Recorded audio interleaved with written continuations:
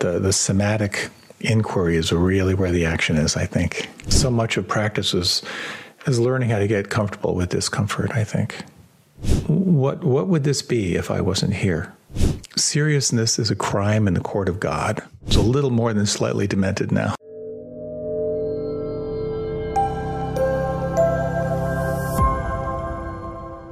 Hello and welcome. Thanks for joining the Integral Yoga Podcast. Today, I am honored to be joined by Jonathan Faust, who is a guiding teacher with the Insight Meditation Community of Washington and a founder of the Meditation Teacher Training Institute in Washington. He's a senior teacher and former president of Kripalu Center. He leads retreats, trainings, and classes in the Washington, D.C. area and around the country, and works individually with those interested in healing and spiritual awakening. He lives outside of Washington, D.C. with his wife, Tara Brock, and their slightly demented dog. So Jonathan, thanks so much for taking the time to be here. Thank you. It's really, really good to have this time with you. I do need to correct one thing there is that the dog is a little more than slightly demented now. Is he still around though? She's hanging in there. She's hanging in there. Has that been difficult to watch? The progression? No, it's fascinating. It's something, as we age, one of the great things about having animals in your life is you get to watch the lifespan, as hard and challenging and painful as that is. But, now as an older guy and having had multiple canine companions over life, there's this very interesting balance of the deep care and the understanding of impermanence. So there's a real sweetness to being with her now. She's deaf and has trouble getting up and down stairs, and she's still having a great time. So, yeah. This impermanence, I find it to be one of the more challenging aspects of being alive. That things change and we can't hold on to the way that they were, and we have no idea what's to come. Is that challenging for you as well, the impermanence? Absolutely. Absolutely. And it's, through the lens of Buddhist, psychology or Buddhist philosophy, it's the first law of reality, is that anything born of causes and conditions is subject to change. And when I remember that, everything's fine. It's when I don't, and then there's the resistance, and then there's the rope burn and the stress and the suffering that all comes in relationship to what's changing and how we're relating to it. So I'm curious if gratitude is a way to kind of, I don't want to say deal with the impermanence, but maybe it is to kind of deal with the impermanence. I think that's how I do it in my mind. And it's been a huge change in my life since I would say I discovered the practice of gratitude when I realized that, wow, I'm not owed anything. I'm not owed a certain amount of time or experiences or anything like that. I'm so thankful for the amount that I've had. Therefore, I can accept the impermanence a lot better. If I didn't have that gratitude, then I think it would be more challenging for me to do that. Yeah, I think there are two approaches. I mean, one is to go in with gratitude, which is the best and most profound state changer there is. The other lens is just to really reflect on impermanence. And when I just sort of sit with impermanence, and I sit with my deaf, cute little dog, and realize that her time here is out of my control, then the byproduct is gratitude. Then there's just this explosion of, well, then all I have is now. And then it's almost an ecstatic experience when I can really track the fact of impermanence all the way through. So whether it's gratitude going in, it'll be gratitude going out if you hang in there with the reality of impermanence. I love that, because it's almost like I feel like that's what nature is teaching us to do. Like nature wants us to discover gratitude. It's like, oh, we'll give you all of these things. Like you want to say thank you. You want to say thank you. Yeah. I remember hanging out with someone and we were just we were like saying grace before a meal, and he just casually commented. He said, "Wouldn't you say like the highest prayer is thank you?" And it was so simple but so profound that when we are in that state of thank you for this moment, it really does change things. Yeah, for me too. And it does feel like the highest prayer. I also have noticed a difference between like thinking thank you, or thinking about gratitude, and feeling it in my being. And those are very different things. Do you have any reflection on that? Absolutely. I think for many, many people, we sort of assume that the locus of awareness is here, Like if I ask someone, well, where is awareness? Where is attention? Can you locate it? A lot of people, they automatically go to the head, But when you shift the center of gravity down into your body and into your heart, and then you have that resonant, felt sense of gratitude, it's just a world of difference. When you're really in that resonant place of gratitude in the body, in your soma, it's just resonating with it. You're there. The body doesn't lie. When you feel gratitude, when you really feel gratitude, you are in a very profound state. And of course, then that affects your emotions. It affects your thoughts. It affects your beliefs. But the somatic inquiry is really where the action is, I think. Has that been a practice for you? Like feeling into that place and then, okay, now I know how to do that and I know how to feel that. So I want to remember to feel that again. And has it gotten easier for you to go back there more often? Being a very cerebral oriented guy, I always joke that, that for the first 25 years of my life, I assumed that the reason I had my body was to make my head portable. That was just my whole way of focus. But then when I stumbled into yoga, it was yoga that really kind of shattered me in many ways when I realized that the body is actually a doorway. It's a doorway to presence. The body only lives in the present moment. And then when I ran into Eugene Gendlin and the work of focusing and somatic psychology, this whole recognition of how our issues really are in our tissues. I can try to think my way through something, which is usually like trying to put out a fire with gasoline. But when I can sort of move into the somatic element of it, that's where profound transformation can occur. So it's been so profound for me that it's been primarily what I've done in terms of my teachings and in my offerings, is this whole deep dive into somatic inquiry. So it makes me question, what's right relationship with the mind? Because the mind is so amazing. It's fascinating what it's capable of doing. But then it also seems like what we're talking about, like it's gotten out of control and we're up in the mind all the time and not experiencing the body. And then also like the mind's ability to focus on different areas of the body and heal. And then the mind is also maybe the doorway towards kind of dropping down, as you say. So what's that right relationship? Yeah, well, as Ram Dass said, a wonderful servant, lousy master. When the mind tries to establish itself as the ultimate authority, things get really kind of confusing, and pretty messy.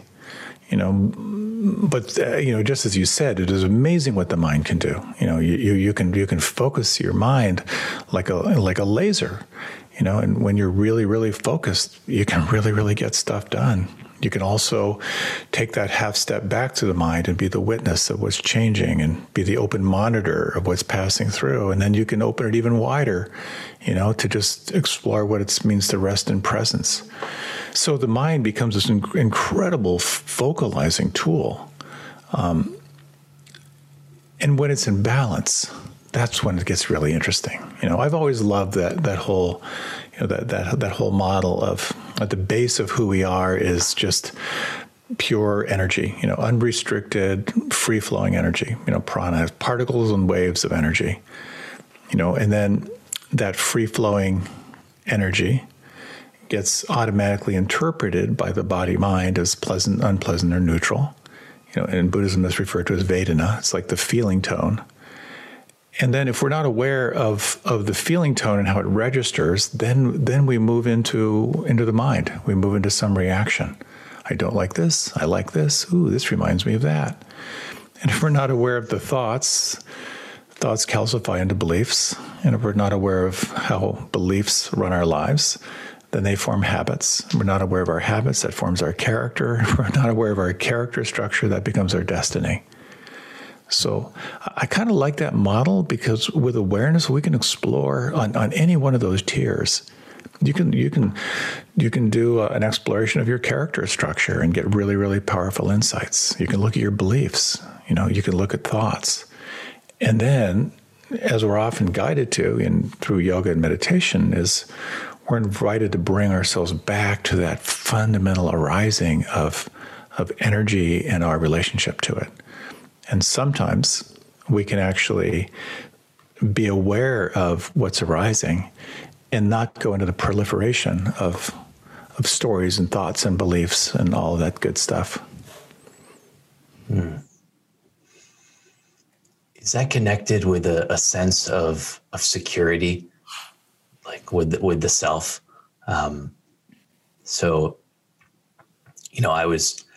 We were talking about, my daughter and the way that she is, she doesn't have this self-conscious, aspect to her. So can we reconnect with that kind of like, hey, I'm just this being and I'm just observing what's happening and I'm not taking myself so seriously. I'm not comparing how I rank compared to other human beings, like all of that. Like I'm just existing and I'm just interested in observing what this existence is like. That pure primal kind of innocence of presence. I think we get glimpses of it. We get memory. We get glimpses of those memories of that innocence. And it's been said that part of the spiritual journey is finding ourselves back in that place of innocence again. We kind of start off with that fresh sense of, the world is simply this field of infinite possibility. And then we start getting identified as a separate self. And then we build our list of aversions and attractions. And we keep investing more and more into who we are as a separate being, which is always fueled with the fear of death. And that's why I think yoga and meditation is oftentimes referred to as dying while alive, because we're seeing our preferences, we're seeing that conditioning, and we're returning again and again to that sense of primal being, as joyful as that can be and as horrifically painful as that can be too. Is it a matter of slowing down to a certain degree, like a matter of speed? Something like I question is like these things are happening. This idea of separation, not seeing clearly, has a lot to do with just like the pace that I'm moving at, the pace that my mind is moving at, the pace that I'm moving at physically. So simply by slowing down and kind of checking my speed a little bit, will that open up kind of my world to seeing maybe some glimpses of deeper truths? Well, I'm curious, when you're with your daughter and you're really, really kind of resonating with her around her experience, what's that like for you? Yeah, exactly. It's totally a slowing down. And there's this resistance to diving into that place because there's so much to do. And especially right now, more than ever, it's so easy to be distracted. So it's my phone and the screen and this and that, it's a million different things that I can dive into doing. But to just sit down on the floor with her and just watch her, to not have any plan at all, to just be there. And then before I know it, like I've entered her world a little bit and we're playing together, and the right action just manifests naturally from doing that. But I think the original step was kind of, in a way, breaking through that barrier of not wanting to slow down. There was a part of me that didn't want to slow down. It's so true. It's so true. There's this Zen teacher who says that he meditates for 30 minutes every day, except when he's really busy, and then he meditates for 60. It's like the discipline to slow down. When the mind is this insatiable machine that just wants more. Which is why I imagine it's at times an incredible gift, to have that time with her. And then other times it must be a struggle to put your own mind in neutral and enter into her world. Yeah. It makes me consider, is it this like running away from reality and truth that we do? And does that have to do with maybe a fear of death, a fear of actually really engaging with the situation that we're in?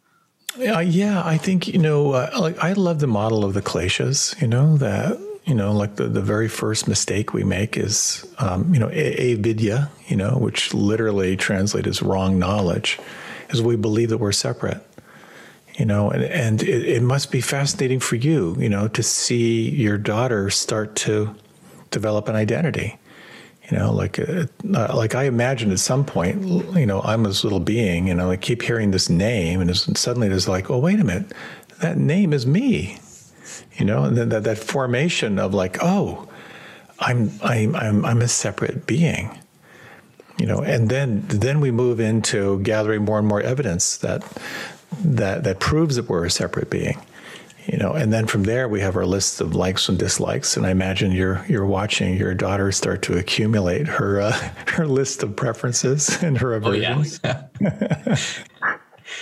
Exactly. Big time. It's a little sad too. I mean, I accept it. The fact that this conditioning is just a part of nature. There's no way around it. Like she has to go through this process of developing a certain sense of separation and identity, and all of that. But there also is a sadness in watching it happen, just because I love so much her purity of not being in that world. Yeah. Yeah. Well, I remember my brother once said, look, Hannah knows her name now. And I was like, don't do it, Hannah. Yeah, don't exactly. Do it. Go back. It's the beginning of the end. Yeah. So part of it is like, at least through this model of the kleshas, is that we believe that we're separate. And that's the biggest mistake, is we believe that we're separate. Then we start investing more and more energy into who we are as a separate being. Then we have our list of aversions and attractions, which gets longer and longer as life goes by. So that's why I'm always, when you see people in their 80s, their bandwidth of comfort gets so narrow, because for many people, the bandwidth of comfort gets so small because the list of aversions has gotten so big. But then the whole thing is driven by the fear of death, because what if you've spent your entire life pouring all of your energy into investing into who you are as a separate being, and it's all going away? And that's where like part of like waking up to impermanence, it becomes so powerful. Yeah, actually, I marked down wanting to ask you about the term like waking up or awakening. And just to kind of check in with you and see how you feel about like that term, and if you feel that that's what's happening now, that do you have a sense that more people are waking up, and is this an accurate way to describe kind of what happens in spiritual work? There's a waking up. Yeah. There's I was just reading some very interesting dialogue around the term waking up versus enlightenment. Like what is the difference? And what I really come to, I love this quote from Pema Chodron. When she says, she said, I've always been jealous of people who have breakthroughs. She said, I've never had like a massive breakthrough.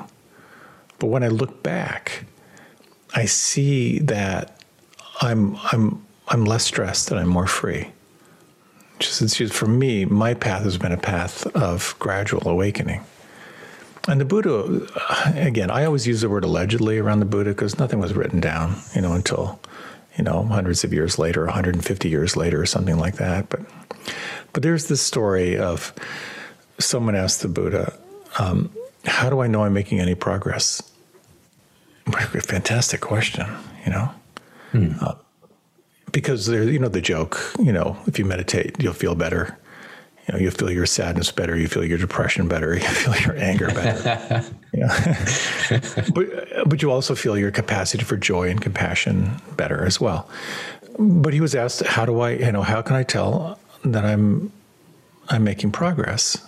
And the response was something along the lines of, are you less caught in greed, hatred, and delusion? And I think that's an incredibly powerful gauge. How much am I more free from the incessant wanting of the mind? Am I more free from hatred, ill will, judgment, blame, all that stuff? And am I more free from confusion about what life and about what reality is? So I really think there is this element of like a progression. I think when I look back, I do feel a lot more free. I feel less anxious, and that just may be age, but it may have something to do with my practice as well.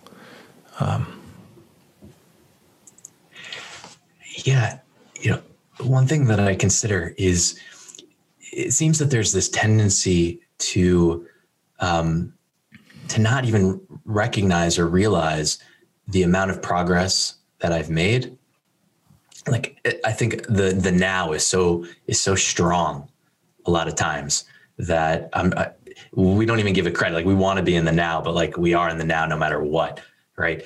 And therefore it's like, we don't even acknowledge how much better it's gotten than it was in the past. And what I've learned from being a teacher a lot is that the positive reinforcement is a really powerful tool, actually.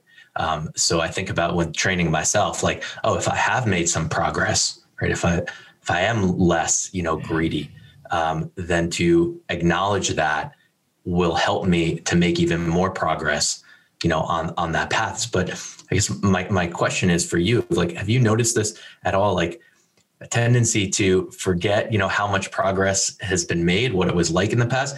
And then also, forgetting that it could always be better, right? Like it could always be so much better. Yeah. And the other thing that happens for many people, and certainly part of my path, is, I oftentimes think that, like, in practice, we get glimpses. We get these glimpses when, like, the sky is clear, and it's like those are those transcendent moments of happiness, of radiance, of like just feeling the mystery and loving the mystery. And then when those moments fade, they can send you into really deep depression, and for me over the years, and I oftentimes credit my background, particularly in yoga, my decades at Kripalu was, in many ways, it was chasing lights and rainbows. It was using yoga and all the yogic techniques was really powerful ways to change my state, and then having like these transcendent moments followed by a deep sense of loss of that transcendent moment, and then a doubling down in grimness of getting back to my practice. And over the years, I've had some pretty profound, insights into that mechanism. But it is really, really interesting to me of how when we have these glimpses, they can be really inspiring, but they can also kind of set us up a little bit, for feeling like we're failing. Like, why did I lose it? What did I do to lose it? And I do feel like there's something about the practice. And I find this with depth practitioners, like people who've been practicing for a long time. It's very paradoxical, because when you're practicing deeply, one analogy, at Kripalu, I used to supervise fasting programs, And, people, they're drinking water, they're drinking juice, they're putting in all this good stuff, they're resting, and then they all go through detox, like their system's getting rested enough where they can start, their body just automatically through its own innate intelligence starts ejecting all these toxins, because now it's strong enough to eject those toxins. And having a strong practice, yoga and meditation is like doing intense detox. So we're throwing off everything that isn't us, because what your practice will reveal is everything that's between you and feeling free. Everything between you and feeling free is up for grabs. So what happens is, and again, this is probably a gross overgeneralization, but what I found is for myself and for many people, you start to practice and it's like these revelations, I'm so relaxed. I feel, like, oh my gosh, I can't believe I was holding on to that. And now I feel so much more ease, and that, oh my God, I was believing that. And I see now that that's just not true. And who I am without that thought feels so good. And there's sort of the revelations, And then stuff starts coming up that's not so well defined. It's not low-hanging fruit, And this is a lot of where somatic inquiry comes in, because there's something below the line of awareness that rises and then falls and rises and falls again. And it's taking us into our conditioning. And what I've found, and again, for myself, but for many others, is that a lot of that conditioning is pre-verbal. A lot of the stress and the anxiety that we pick up, those tracks are laid in really, really deep. And so on the one hand, you develop more of a witness. You have much more access to non-judging presence, non-judging awareness, non-judging consciousness. But at the same time, you're also sensing what's so deep below the line that's sometimes really challenging to get at, because it's not an intellectual process anymore. It's almost more like an energetic process. So that's sort of a long way of saying, I'm not sure it gets easier, as we go along. I think it gets more nuanced and it gets more challenging as we go along. Yeah. Seems maybe both of those things at the same time. Exactly. Yeah. And I do think it is both of those things at the same time. And certainly what I notice among people who practiced for a good while, that they don't believe their thoughts quite as readily as most people do. There's I think there's some pretty deep humility that comes from someone who's got a pretty rich practice, and more of that instinct to turn toward unpleasant. So much of practice is learning how to get comfortable with discomfort, I think. Makes me think of our relationship with words too, and thoughts, right? That it almost seems that there's like an addiction here. I don't know if that's the right word, but a huge emphasis on the ability to describe what's happening with language. And I feel like we forget that language was just this construct of man that tries to point at something, but it's not that thing. It's just the signpost directing us at that feeling, let's say. And so my question is like, does that lead to a lot of suffering too? Because I'm again, and put me back up in the mind, because I'm trying to figure out what these things are, even like, below the line, like maybe it doesn't go above the line until I'm able to find the words to describe it, as opposed to just like feeling it. I feel something. I feel some type of pain in the body, perhaps. And instead of even putting words to it, I just sit with it and notice what happens. Yeah, well, you're a writer, so you've invested a lot of your life force into finding words that are accurate and true. And I was struck by a story that Eugene Gendlin told, and he's the founder of Focusing, which is basically a very, very powerful approach for for really exploring how your issues are in your tissues. And he really kind of laid the foundation for somatic psychology. Really powerful stuff. But the story that I often like to tell about him is that he finished up his PhD in philosophy and realized he wasn't done. So he was working on a PhD in psychology. And he was at the University of Chicago studying with, oh my gosh, name just slipped right out, Carl Rogers. And so he was given this task: when it comes to like therapeutic technologies, what's the best technique, and what makes for the best therapist? So he observed many hours of people doing kind of inquiry type work in therapeutic situations, and this one moment triggered it for him. And it was this woman who was talking about her relationship with her sister. And she said, "I am so pissed at my sister." And then she closed her eyes. And then she opened her eyes and she said, "No," she said, "I'm disappointed with my sister." And he thought, what just happened? Like, here's the story. I'm pissed. But she closed her eyes. She checked in somatically. The word pissed did not resonate with the feeling. And then when she came out again, it was like then she had the word that resonated with the feeling. So I think, as you were describing so beautifully, like there are times when you just stop the articulation, and really drop into the feeling. This whole phrase, that the body doesn't lie, is a really interesting thing to try on. Like, is it true that like this innate intelligence of the body doesn't lie? And if we can really pause and tune into it, that there's that resonance of truth when it's sort of resonating cellularly, like, as they say, you know it in your gut, you know it in your bones. And that becomes such a powerful part of practice, I think. Yeah, I love that.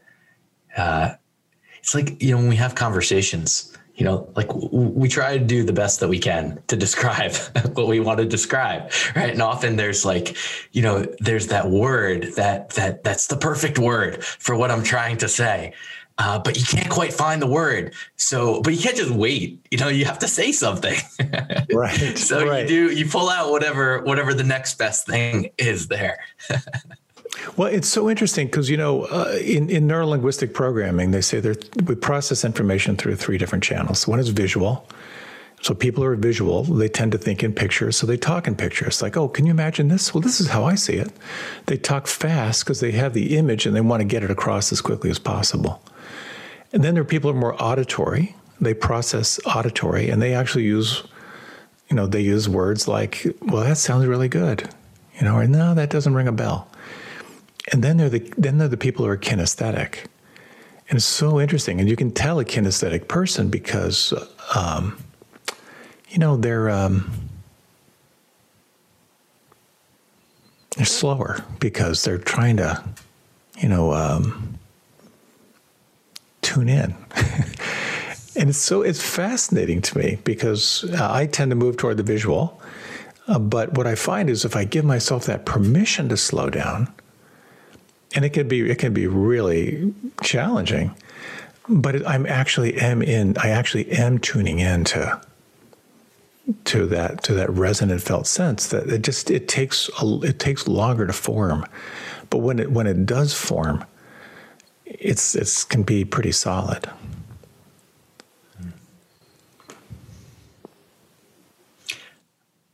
I want to shift a little bit, and because I wanted to ask you about your relationship with animals. So Jonathan is an amazing photographer. And if you get on his email list, he sends out, I think, a monthly newsletter, and he'll share all these beautiful photographs that he takes in nature. So I know you usually get out early morning, I think, and it's a part of your practice, right? And you're observing different animals. So I'm curious how long you've been doing this and what the effect for you has been, like maybe some things that you've learned from observing animals. Wow. Well, I grew up on a farm So there are a couple things there. It got me in the habit of getting up early, but also working with animals has always been kind of a big part of my life. And one thing I found with COVID is, my natural chronotype has emerged. When my body really wants to sleep and when it wants to wake up, which kind of ridiculously is like going to sleep at 8:30 and getting up at 4:30. So that gives me plenty of time to get out there and, be out there when things are waking up. And, it's so interesting to me of how being in nature, just observing nature, observing these unself-conscious animals as they're moving through their life it's so profoundly healing. I know, like in ancient Ayurveda, like the prescription for many people was to be in nature, just to remove distraction and be in nature. So I just love observing, and interacting with animals out there because it's such a privilege to be out there. And also it's so impersonal, they could care less about my presence. And, there are times when I do this practice. It's funny because I would do this practice and then I was sharing with my wife, Tara, and then she told me she'd do the same thing. Like I paddle upstream on the Potomac River, which is a pretty intense river. And then I just paddle until I get tired and I float back. And oftentimes I do kind of an open-eyed meditation. And I have this sense of like when I'm floating back sometimes I just think like, what if I wasn't here? What would this be if I wasn't here? And suddenly it just becomes how it's just life happening. It's just happening all by itself. And it's a really beautiful experience of what's referred to in Buddhism as anatta, which is the not self. Like when that separate self is not present or injecting itself into life, like what is that? And that really is that sense of the mystery, is that sense of flow. So to me, that's just deeply, deeply healing. So I was doing that, and then I realized that Tara was kind of doing that same practice kind of spontaneously as, she oftentimes goes and meditates, down by the river in the morning.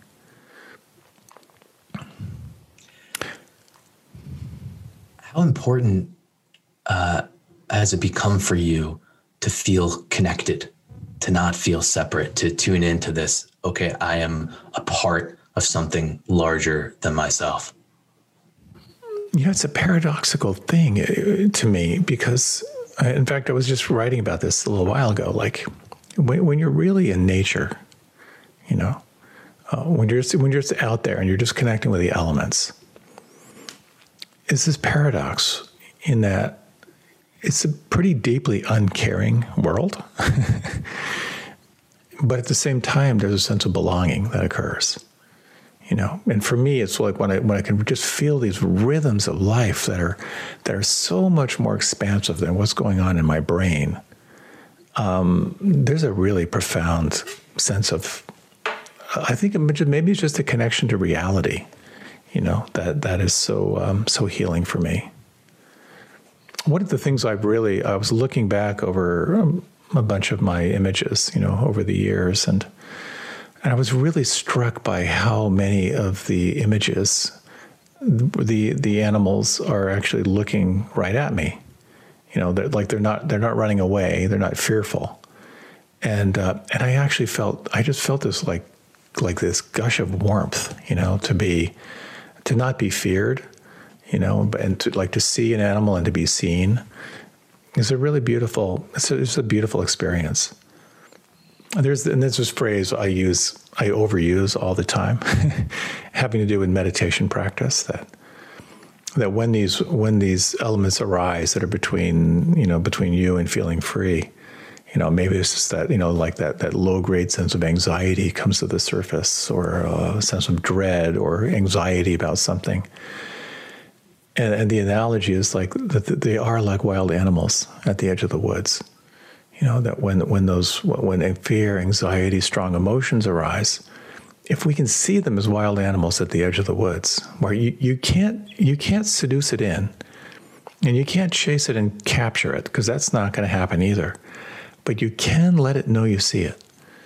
Like when you see a deer in the woods, and it knows that you see it.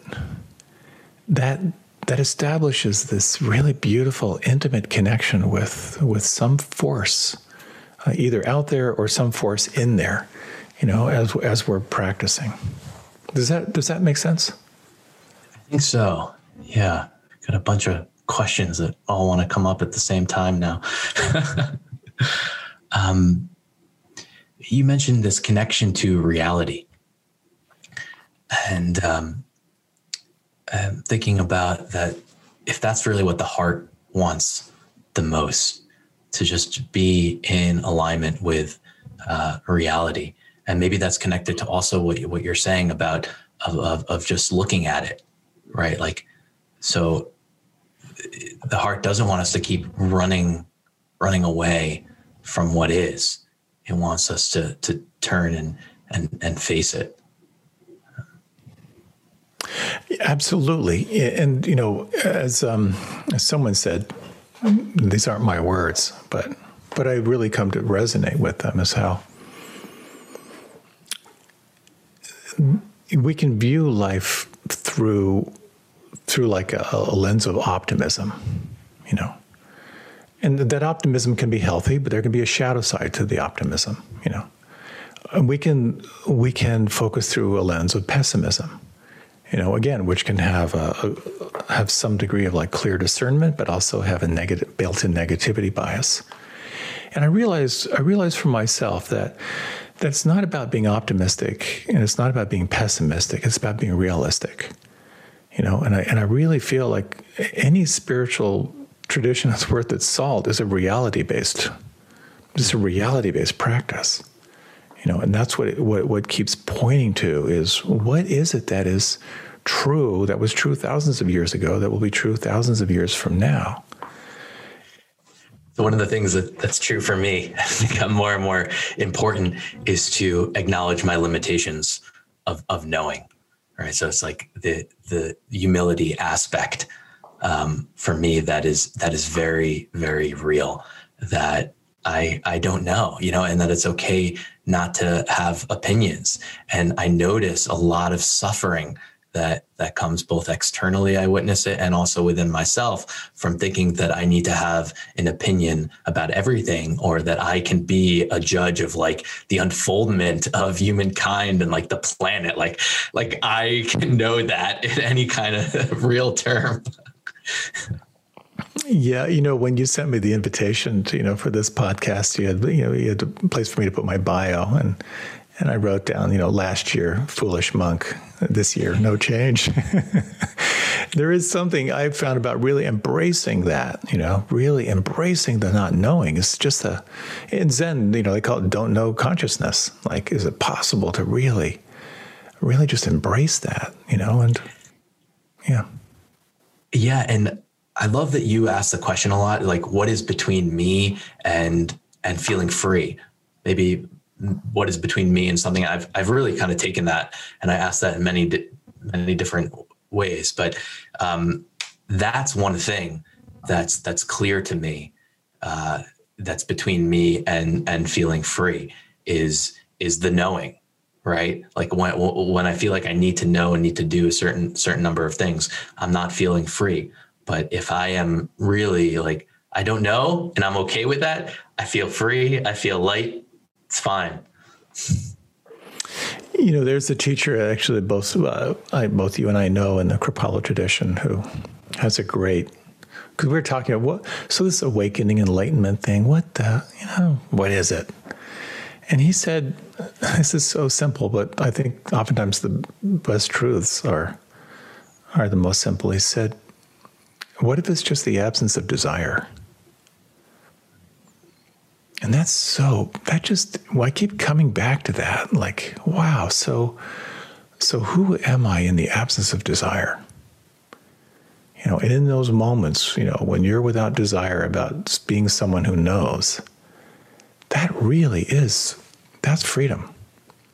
It may just be a glimpse, but that is freedom. And I think it's about stringing those little moments of glimpses together. It brings up another word for me, and that word is mature, which is a word that I'm actually very interested in. What does it mean to be mature? And I would say, actually, not having desires, or maybe having less desires, is connected with maturity.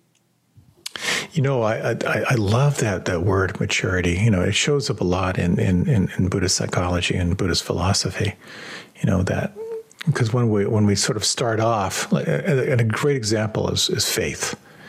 That because sort of childish faith is magical thinking. Of like, well, if I just think happy thoughts, everything will be okay. Then there's another level of faith, which is, tell me what to believe, and I'll believe it because I want to belong to this tribe, But then mature faith is, for example, if you hear everything born of causes and conditions is subject to change, it's actually embracing skepticism and saying, wait a minute, is that true? And then rigorously investigating. And then if that's true, that's mature faith. And so it's this beautiful element of like embracing skepticism and understanding that part of the flowering of that is that sense of mature faith. And it's something, I guess, because I just got on the Medicare this year, so the whole idea of maturity is something that's really playing through my consciousness these days.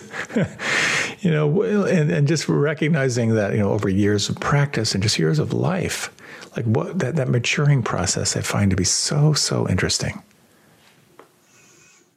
Yeah, and there's like a resistance for me, like multiple selves, the resistance towards moving into the realm of mature, like the old self, the other self doesn't really want to go there and investigate. Okay, like what does it really mean to be mature?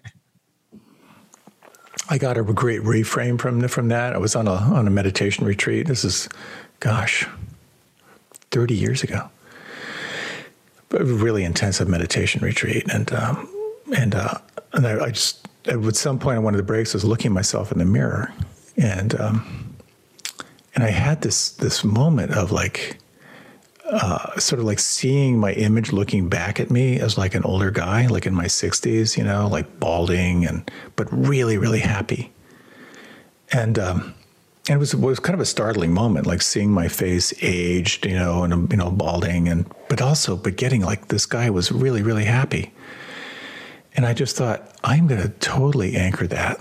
Like, what if getting older means I'm just more and more happy and more free? And then not long ago, I was brushing my teeth, looking in the mirror, and I realized, oh my God, I'm that guy. I'm now that old guy looking back at myself when I was 30. And I am so much more happy. And so why not view aging, as the possibility of being less caught in greed, less caught in hatred, and less caught in confusion. That's how I'm wiring it for myself, and so far, I hope so good. Yeah, that's not how I'm trying to wire it too. And I think that's where the skepticism comes in a little bit. Because, I'm skeptical about the notion to be sad or depressed about my aging and oh man, it was so great when I was 20,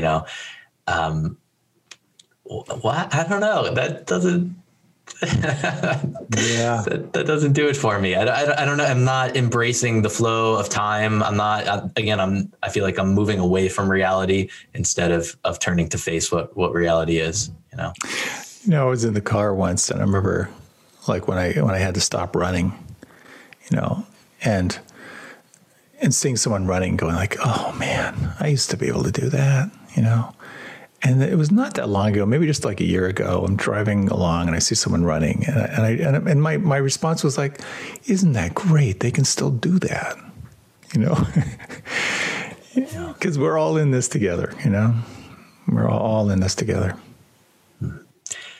One kind of new thought for me, actually, in the last few days, or insights, I should say, it's been like this tendency to want to experience everything. Like, desire to just, I don't know, to have so many experiences, do so many different things in the time that I have. And then I realized that, like, whoa, like, I haven't really been considering like what my lane is, and considering the fact that, like, in this time of life, like dealing with the finality of it all, like, I'm not going to be able to experience everything. And that's okay. And kind of this more peaceful clarity has come over me, and just say, like, that's totally fine. Now just decide like what your intention is for your lane of this life. So I'm kind of excited about that insight a little bit. It's new for me. It's interesting. There have been studies, as people age, how, like, as much as like, pain and illness is part of aging, that there's something very paradoxical in that a lot of people, as they age, get happier. And part of the theory is that part of the reason why they're happier is they actually have less choice, and having less choice is kind of calming. Like, it just hit me the other day, like, the window for my NFL career is probably closing pretty quickly here. Just hit you the other day. Yeah. But it's like, like we used to say back in the ashram, no car problems, no relationship problems. So there is something about like, oh, these are the cards I've been dealt. This is what I've got. And there can be a real, not only just a coming to peace with that, but there can be more and more of an embracing of what's here. Yeah, the no car, no problem thing makes me think about, just a simple life and what that means a little bit, and the way our culture tends to operate, and the messages that we're giving out. And one thing that I feel very kind of strongly about, I would say, is a call for more of a simple life, to celebrate simple living, right? Because there's not room for everyone to be super wealthy and famous. So that's only setting that as the standard for success is only going to leave so many people depressed. And depressed people is not good for anyone to have a bunch of depressed people around. But there's plenty of room for everyone to have a simple life that feels okay and fine. Yeah. It was Werner Erhard who said that the quickest way to be happy is to choose what you already have. And that's such a profound statement, but absolutely, I've certainly found that for myself, that the more I simplify, the more bandwidth I have for presence. And why I like to say that, like, nothing material is going to make you happy, with the exception of a few specific Apple products.